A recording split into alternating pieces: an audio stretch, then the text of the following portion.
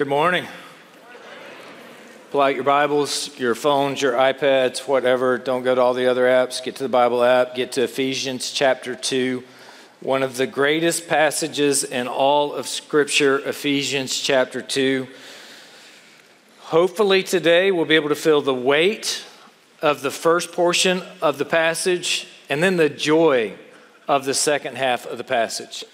We have a whole lot of guests here on campus today, so I need to catch everybody up. Ephesians chapter 1. Remember, the really long sentence from verse 3 all the way down to verse 14. One sentence in the Greek, which talked about the words in Christ, in Christ, in Christ, in Him, in the beloved, over and over and over again. Our identity in Christ. And it told us who we were. We had been chosen in Him. We had been predestined. We had been loved. We had been redeemed. We had been adopted. We had been forgiven. All of these great truths, these theological truths that Paul is teaching us, and then he transitions to another really, really long sentence. So next time your English professor talks to you about your long sentences, you could just say, I'm being like Paul. And Paul in that sentence prays and says, I want you to know these things. He uses the word wisdom, knowledge, have our hearts enlightened that we may know, knowledge being the repeated theme here. And what is it that he wants us to know? The point of his prayer is he wants us to know the hope that we find in Christ. He wants us to know the riches that are found in Christ. And he wants us to know the power that's found in Christ. Now you'll remember as we walk through that, he gets to that power portion. And Paul, like we do when we start telling a story, he began to elaborate a little bit on the power. The immeasurable power. I can't tell you about the power enough. Remember? Thanos. You remember that, right? I can't tell you about the power enough that makes even somebody like Thanos look really, really, really weak. The ants walking on the sidewalk. They're gone. The power of God. He reminds us. That power is the power that raised Christ from the dead, seated him at his right hand, exalted him over everything. So it's the resurrection, the exaltation, and the dominion of Christ over everything in this age, every name in this age, everything in the age to come. Christ has power over everything. And it's almost like Paul took a breath and he said, okay, I need another really long sentence. So it's verses 1 through 7 this time, and then he gets to a little bit shorter sentences. We're going to go through verse 10. Because this passage, not only having and, pulling in all of the aspects of the power, you're going to see aspects of the resurrection, us being made alive. You're going to see the ascension with us being seated with Christ. You're going to see those concepts carried forward. But then when we get to this passage, we also see what we call an inclusio. Now, what's an inclusio? Well, it's a literary device where you put something at the beginning and something at the end, and you wrap it up with a really nice bow, and you say, here's my thought. So in our text, we start off with the sins and trespasses in which we once walked. You'll see that there in verse 2. Now, your version may not say walked. It may say lived by. If you're reading out of the NIV, it's unfortunate they didn't carry the same. It's the same Greek word. It's unfortunate they didn't carry it all the way through to verse 10 because it tells us in verse 2 to walk by it. And then in verse 10, it says that we should walk in them. So Paul's got this complete thought. Here's how you used to walk. Here's how you should walk, and inside of that's where we're going to look today. An amazing text of Scripture. We have to feel the weight of it. So we're going to look at our identity in Adam, and then we're going to look at our identity in Christ, and then we're going to look at our identity explained. And the central idea of our text for today is that the spiritually dead are made alive in Christ to do good works for His glory. Don't get them out of order. The spiritually dead are made alive in Christ, not by good works, but to do good works for His glory, not for our own. This is the central idea of our text in Ephesians chapter 2. I want to read verses 1 through 3. Would you stand with me in honor of the reading of God's word? And you were dead in the trespasses and sins in which you once walked, following the course of this world, following the prince of the power of the air, the spirit that is now at work in the sons of disobedience, among whom we all once lived in the passions of our flesh, carrying out the desires of the body and the mind, and were by nature children of wrath, like the rest of mankind.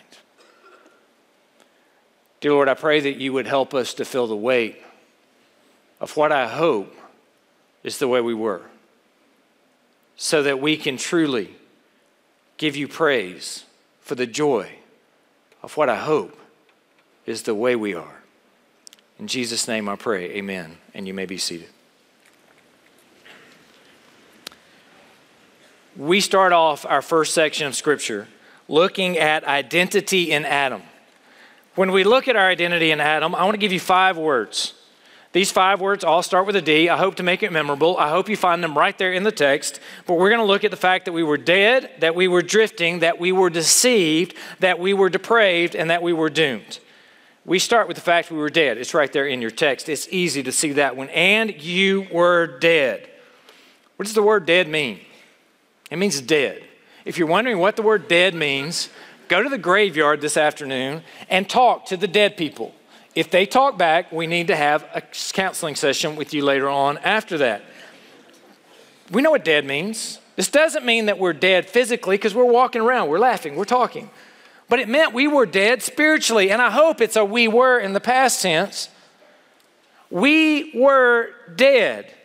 How were we dead? We were dead because we were walking around in trespasses and sins. Trespasses, the word which means that we've stepped over the line. We've done something we should not do. We talk about these as sins of commission sometimes. These are the actions. This is crossing over a known boundary. The transgressions are the things that we know are wrong. We know we shouldn't do them, and we do them anyway. You understand that. I understand that. And it's our sins. The word sins, missing the mark. We don't live up to the standard. We fall short of the standard. It can include the things we don't do, the passive actions. Sometimes we talk about these as the sins of omission. So we pray that the Lord forgives us of sins of commission, the things we do that we shouldn't do, and the sins of omission, the things that we don't do that we know we should do. And these are plural, and they're put together. So what's Paul doing? Paul is saying you're dead. And he's saying you're dead because you walked or you lived or you had your life centered around or controlled by or engaged in sins and trespasses. That's how we walked. Hopefully, past tense. And then after he talks about how we walked, he gives us 3 things. In theology classes, we would talk about this as the evil trinity. It's the world, the devil, and the flesh. The evil trinity that comes together to form this hopeless situation in which we find ourselves. We look in here and we have 2 textual clues with the word following. Following the course of the world, following the prince of the air, and then it moves on to talk about the passions of the flesh, the desires of the body and the mind. There you see that evil trinity. Following, according to perhaps in your translations, really meaning under the control of, controlled by. So why is it that we were dead? Why is it that we are hopeless without Christ? It's because we're controlled by these evil influences. The first of these evil influences. We're dead. We're also drifting. We're drifting, following the world. It's like the river that is drifting downstream. You're in the river. You're playing. You're having a good time. You're in your canoe. You're fishing. You're whatever you're doing. All of a sudden you see a dead fish floating on the top of the water. The dead fish is moving. It's just drifting downstream, but it's dead. It's floating on the top. It doesn't move. Perhaps it smells. It's dead. Only a live fish can start swimming upstream, can hide in the holes. The dead fish is just adrift. Dead spiritually, we are in this world, adrift. World, what does it mean? Well, it doesn't mean the people of the world, because the scripture says for God to love the world when he's talking about the people of the world. It doesn't mean the dirts or the rocks. It doesn't mean that we don't like the actual ground underneath us. It means the evil systems that are put in place that fight against God. It's the course, it's the age of this world. All of these evil things we see that perhaps cause us to struggle because we are drifting, following the world. You're to be in the world, but not of the world. And that's what this means. We don't need to be of the world, drifting along with the world. So we are dead, and we are drifting, and we are deceived. How are we deceived? We are deceived by the father of lies, following the prince of the power of the air, the devil, the spirit, the ruler of the spirit that is now at work in the sons of disobedience. Now we recognize that in this letter, later on in this letter, and you remember there were no chapter divisions or verse divisions. That's why it's so important for us to see and tie back into the first few sentences to say this is where we are. It's also important for us to look and see where we're going. So as he talks about these words, immediately what comes to mind is Ephesians 6:12. For we wrestle not against flesh and blood, but against the rulers, against the authorities, against the cosmic powers over this present darkness, against the spiritual forces of evil in the heavenly places. The sons of disobedience also brings to mind Ephesians 5:6. For because of these things, the wrath of God comes upon the sons of disobedience. That liar of old deceives us, causes us to ask questions where there should be no question. It's that sneaky serpent in the garden who was in that tantalizing tree, dangling that forbidden fruit in front of Eve, saying, has God really said? And we have those same questions in our own minds. We are dead, we are drifting, we are deceived, and we are depraved. Depraved doesn't mean we're all equally bad. It doesn't mean we're as bad as we could be, but it means in our flesh, in our minds, in our will, that we are all fallen in such a way that we are affected by the fall of Adam and Eve. It's among whom we once lived in the passions of our flesh, and by flesh, you know, he doesn't mean the skin that's on us. He means that sinful nature that we inherited from Adam and Eve that causes us to want to flee away from God. There is none who seeks God, no, not one. That's the flesh, our twisted desires, the desires that God gave us that may have been good desires. The desire to eat that then becomes the desire for gluttony. The desire to sleep that then becomes a desire for slothfulness. The desire for sex that then becomes a desire for lust. The desire to become intellectual people, and we should watch this one, because we really enjoy learning. But then it can become a prideful arrogance that's not helpful in the kingdom of God because we think we know more than everybody else. And we become the fool in Proverbs rather than the humble servant of God we should be. Our desires are twisted. Our actions are wrong because our appetites are wrong. And Lord willing, when we're saved, when we're changed, we starve the bad appetites, we feed the good appetites, and God changes our appetite. That's part of the sanctification process. So we are dead, we are drifting, we are deceived, we are depraved, and we are doomed. Look at what it says. We were once living in the passions of our flesh, carrying out those twisted desires of the body and the mind. And we were by nature children of wrath. And we don't like that, do we? Wrath. I like to think of God as this loving God. I like to think of the angels as sitting up in chubby angels, fat angels with wings, right? And you know that's not biblical, but with wings, sitting up in heaven, smiling and happy. But there's the wrath of God.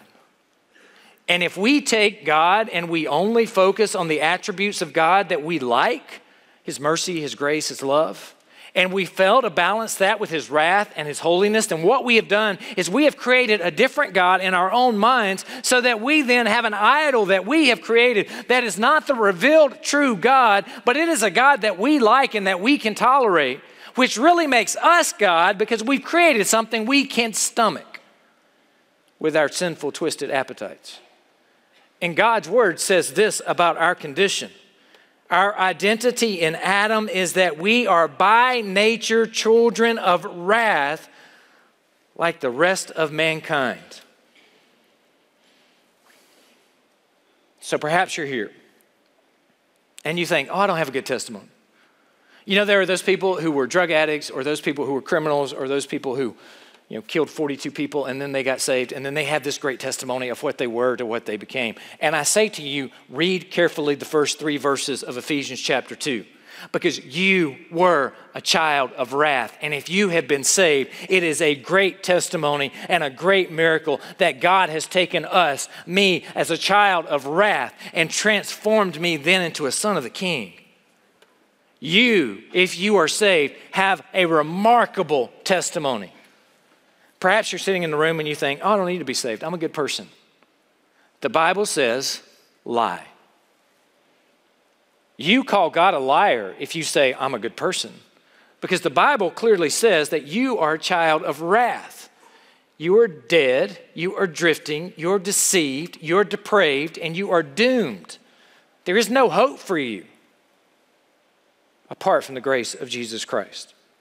Perhaps you have told somebody your testimony before, and you have said, I've always been a Christian. Lie. You have not always been a Christian. You may have grown up in a home where mom and dad loved Jesus, made you go to church 9 months before you were actually born, and you have been in church every Sunday since under penalty of great punishment. That doesn't mean that you have always been a Christian, because the Bible clearly tells us that you were dead spiritually, that you were drifting following the world, that you were deceived by the devil, that you were depraved in your own flesh, mind, and will, and that you are doomed as a child of wrath. Do you feel the weight? Perhaps we should put it in an illustration that we would better understand. The weight of absolute destruction ahead of us. So I thought about, how could I do this? How could I get across the weight of no hope, hopelessness, drowning, going under the water, no chance for survival, unless somebody comes and grabs your hand and lifts you up. So not to be frivolous, but to try to get across a point, I thought about a bunch of different things. I put it on Facebook and Twitter. I got a bunch of different ideas. It's like when you're playing Fortnite, and all you have is a pickaxe. And along comes 4 heavily armed machine guns, shotguns, pistols. You can tell they've teamed up, and they're coming after you, and there's nowhere to hide. You're doomed. It's when you're playing Halo, and your pistol runs out of ammo right as somebody comes around the corner with a rocket launcher. You are doomed. It's Lord of the Rings at Helm's Deep. Just before the horses are to ride out for the last victory, before they see Gandalf on the hill coming down to ride in with the army that will save the day. It's Hacksaw Ridge with nobody to save them. It's Toy Story 3. Before the claw comes out. You know, when they're holding hands and they're looking at the fire of the incinerator and they're thinking, it's all over. Doomed. It's Meg in the river of death before Hercules dives in to save her. See, guys, that's your line for tonight, all right? You heard it, all right? All right. It's Spider-Man after Thanos.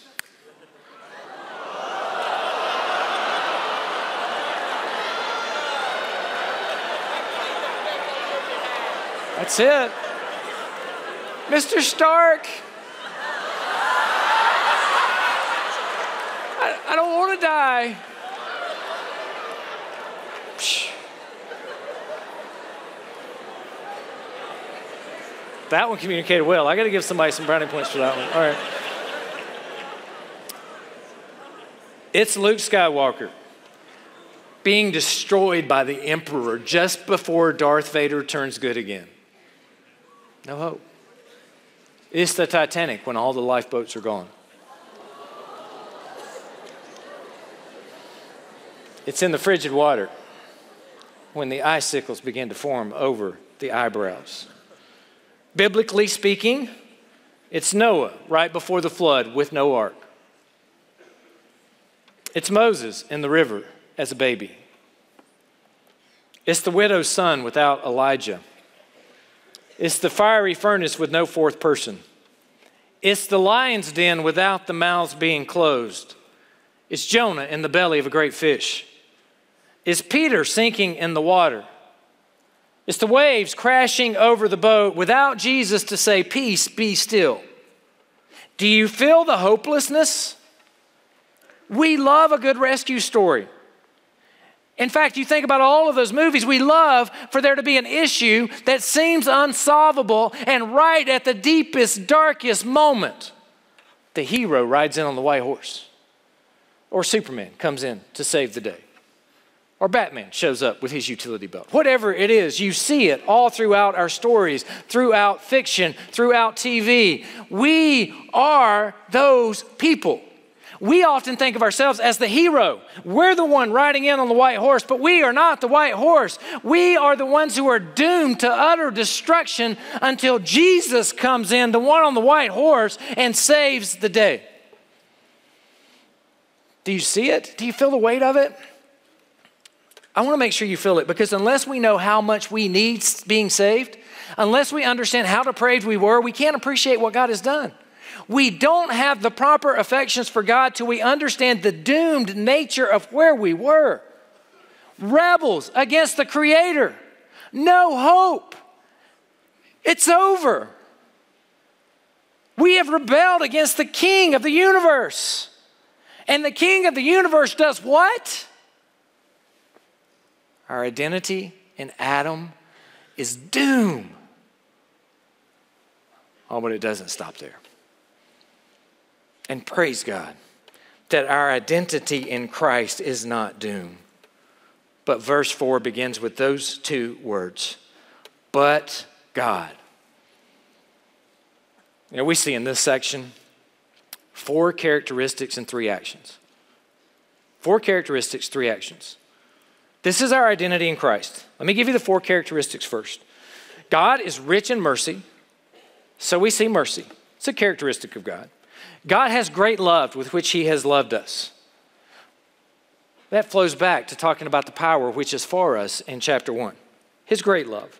We see his immeasurable grace. We talk about his immeasurable power. Now we see his immeasurable grace. Characteristic of God, grace. And divine kindness. He shows us this in kindness. 4 characteristics of God: his mercy, his love, his grace, and his kindness. What is his mercy? His mercy is that he does not give us what we deserve. His mercy is that we have disobeyed him for the 10th time, and he looks at us and he says, I'm going to grant you mercy one more time, or 10 more times. The great love with which he loved us, love as an attribute of God that when applied to us results in this mercy and this grace, the immeasurable grace. Grace being unmerited favor. We didn't do anything to deserve it, but God then gives us something we don't deserve. We have been disobedient all of our lives, and God takes us to the ice cream shop. He takes us to Young's, and he says, pick out any flavor, and you can get sprinkles on top. God treats us in a way he should never treat us. And unless you understand how doomed and depraved and deceived and drifting and dead you were, you can't appreciate the grace, the love, the mercy, and the kindness that has been shown to you and to me. Divine kindness. The immeasurable richness of his grace and kindness towards us. Now, all of that was just a preview. But God is actually the subject, God being our subject. And there are 3 verbs that we see in this particular point, and then the object of those. So here we have the 3 actions. The actions are the verbs. So God is the subject. What has God done? God has made us alive together with Christ. Identity in Christ. God has raised us up in him. Identity in Christ. God has seated us with him. Identity in Christ. Here are the 3 verbs, and us is the object of all of those different actions. God is the subject. What has God done for us? We are the doomed rebels who have been deceived, who are disobedient, who are depraved. We have rebelled against our Creator. And what does God do? God made us alive in Christ. You were dead. And that immeasurable power talked about in chapter 1 that raised Christ from the dead and had Christ to ascend and seated Christ at the right hand of the Father, it's that power. You can see Paul in his best preacher voice getting excited as he's writing about it. It's that great power of God that took me and took you, if you have repented and believed in him, and took us from dead in the ground, in the graveyard, dead. And he said, you're going to be alive. And God made us alive.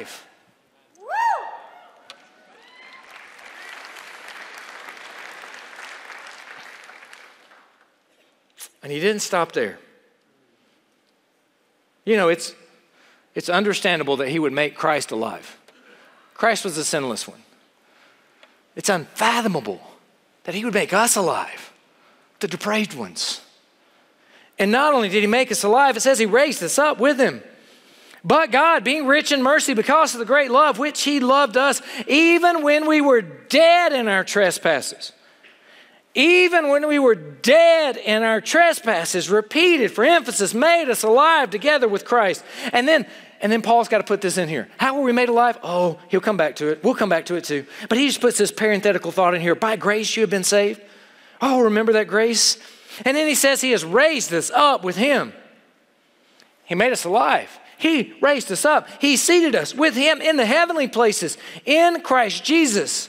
And why did he do this? He did it so at the coming ages he might show the immeasurable riches of his grace and kindness towards us in Christ Jesus. And there we see the in Christ Jesus, which harkens our mind back to the he chose us in him before the foundation of the world. The only hope we have is being in him. It is in Christ alone, as we sang earlier, that is our only hope. It is all we have. Without Christ, we are doomed children of wrath. And he raised us up and he seated us with him. Our D groups sometimes do the book Seated with Christ, Living Freely in a Culture of Compassion, of Comparison by Heather Holleman. This book really focuses on that phrase, seated with Christ. And we get it. Introverts in the room, where are you? Okay, you two are not introverts. You don't yell out if you're an introvert. You're off the list. Out. All right. Extroverts in the room, where are you? All right. So this is not for you guys. You want to understand this illustration. Introverts, testify with me. When you walk into a cafeteria as the new person and you don't know anybody and you're looking for a seat, it is pure torture. It really is. You extroverts don't understand.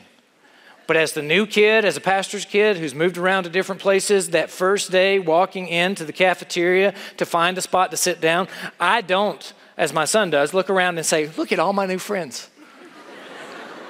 I look around and go, can I leave? Where do I sit? Can I find a seat where nobody's within 4 seats of me on either side so perhaps I can eat, hurry up and get out of here without saying hello to anybody? All right, any introverts, you with me, or am I just weird? Come on, you're with me. You understand it. And it's weird because we don't have a seat. All right, here's something that may work for you extroverts. You go into a room and it's full of people who have credentials you don't have, or who have standing that you don't have, or who have titles that you don't have, and you walk into this room and you really look and you think to yourself, I don't belong here. And it doesn't look like there's a seat at the table for me. Perhaps that's you, even at Cedarville University, where the devil wants to tell you a lie and say to you, I don't belong here. I don't look like everybody else. I didn't come from the same background everybody else. I don't think my life is together as everybody else's Instagram life is together.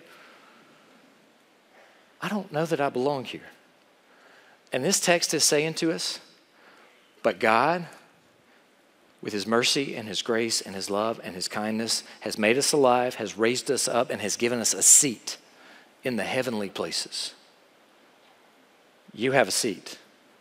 You belong here. You have been granted a seat.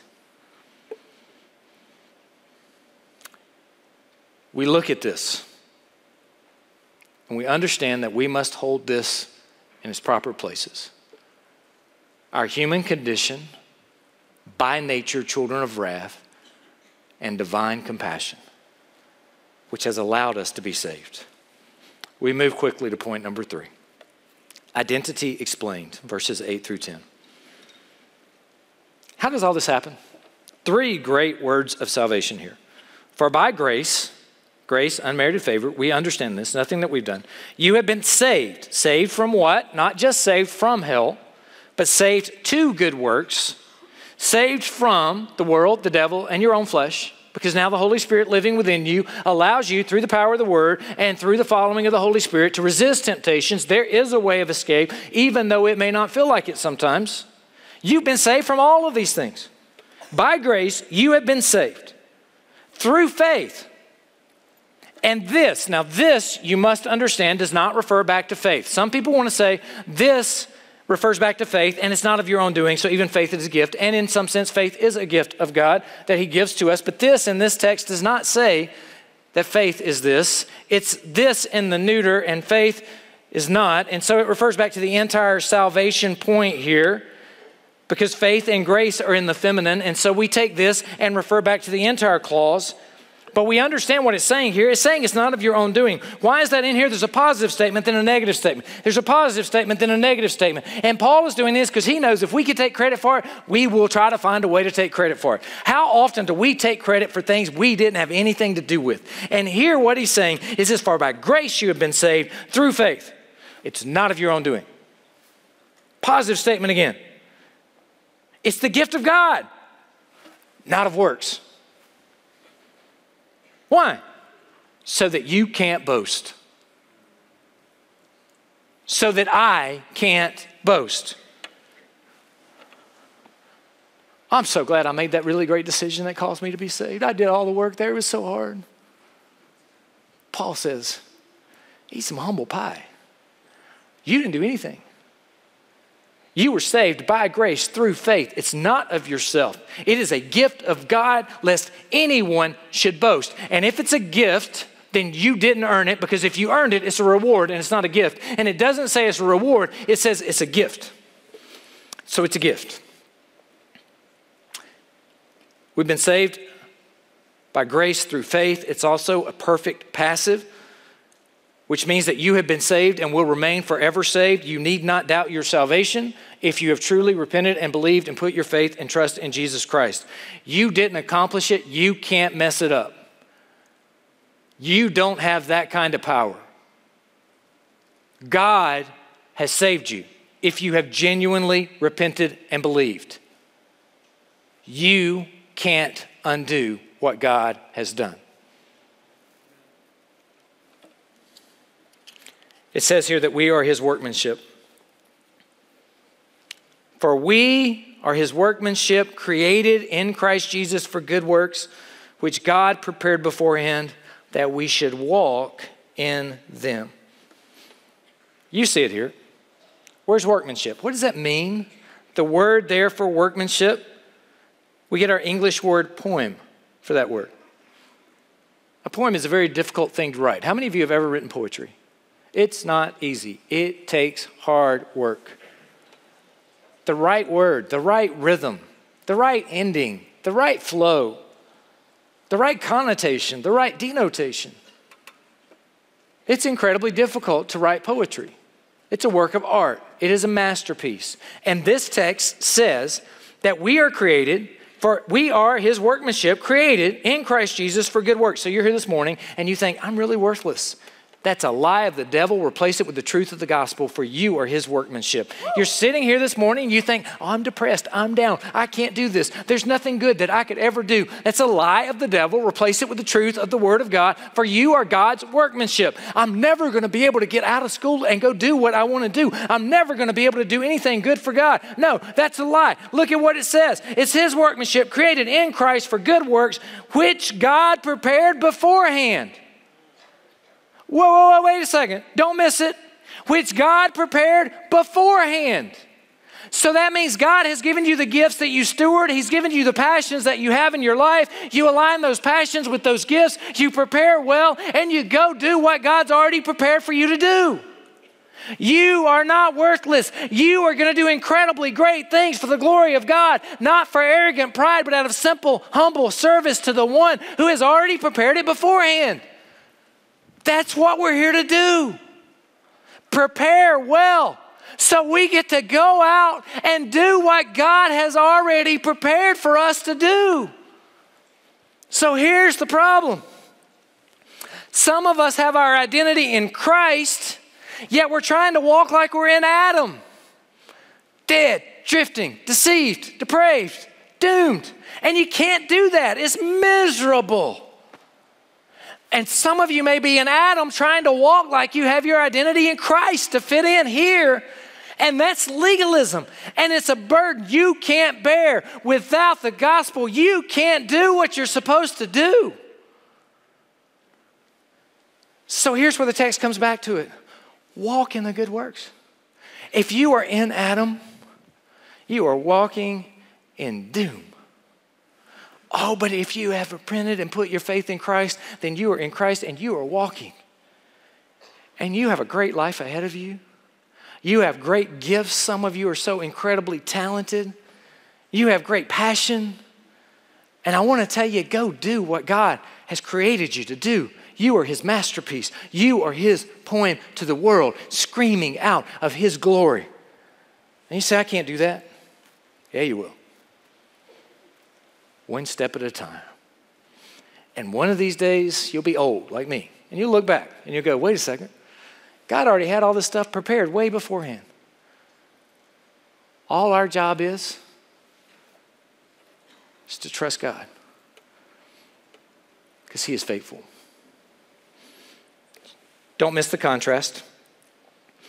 In Adam, you walk in transgressions and sin. In Christ, you walk in good works. In Adam, you're drifting with this world. In Christ, you are in the heavenly realms. In Adam, you follow the flesh or the sinful nature. In Christ, you have union with Christ. In Adam, you have wrath. In Christ, you have mercy. In Adam, you have death. In Christ, you have life. In Adam, you follow Satan. In Christ, you are seated with the King of the universe. In Adam, you have works. Do it all yourself. In Christ, you have grace. In Adam, you have you. That's it. In Christ, you have God's immeasurable power. In Adam, you have destruction. In God and in Christ, you have salvation. So we should read this passage, and we should have mixed emotions. I should have humility and despair at my condition, but for God. And then I should have appreciation, admiration. I should want to sing God's glory and praise Him for the great love and mercy and kindness and grace that He has shown us when He made us alive, raised us up, and seated us with Christ. And those are my competing affections, to recognize my own humility and to recognize His glory. So anytime you get prideful, arrogant, or entitled, read Ephesians chapter 2, the first 3 verses. If you can read those 3 verses and walk away feeling prideful, arrogant, or entitled, you have misread the Bible.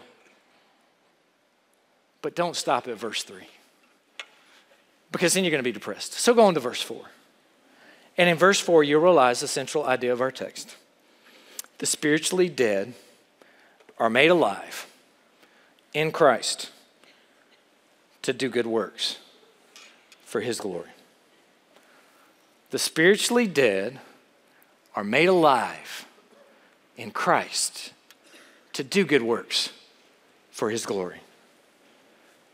So now we go. It's God's masterpiece to walk in good works that He has already prepared for us for His glory. Dear Lord, help us to live out and realize the truths of Your word. Apply them to our lives, and with joy to trust You each day as we live for You. In Your name we pray. Amen. And you are dismissed.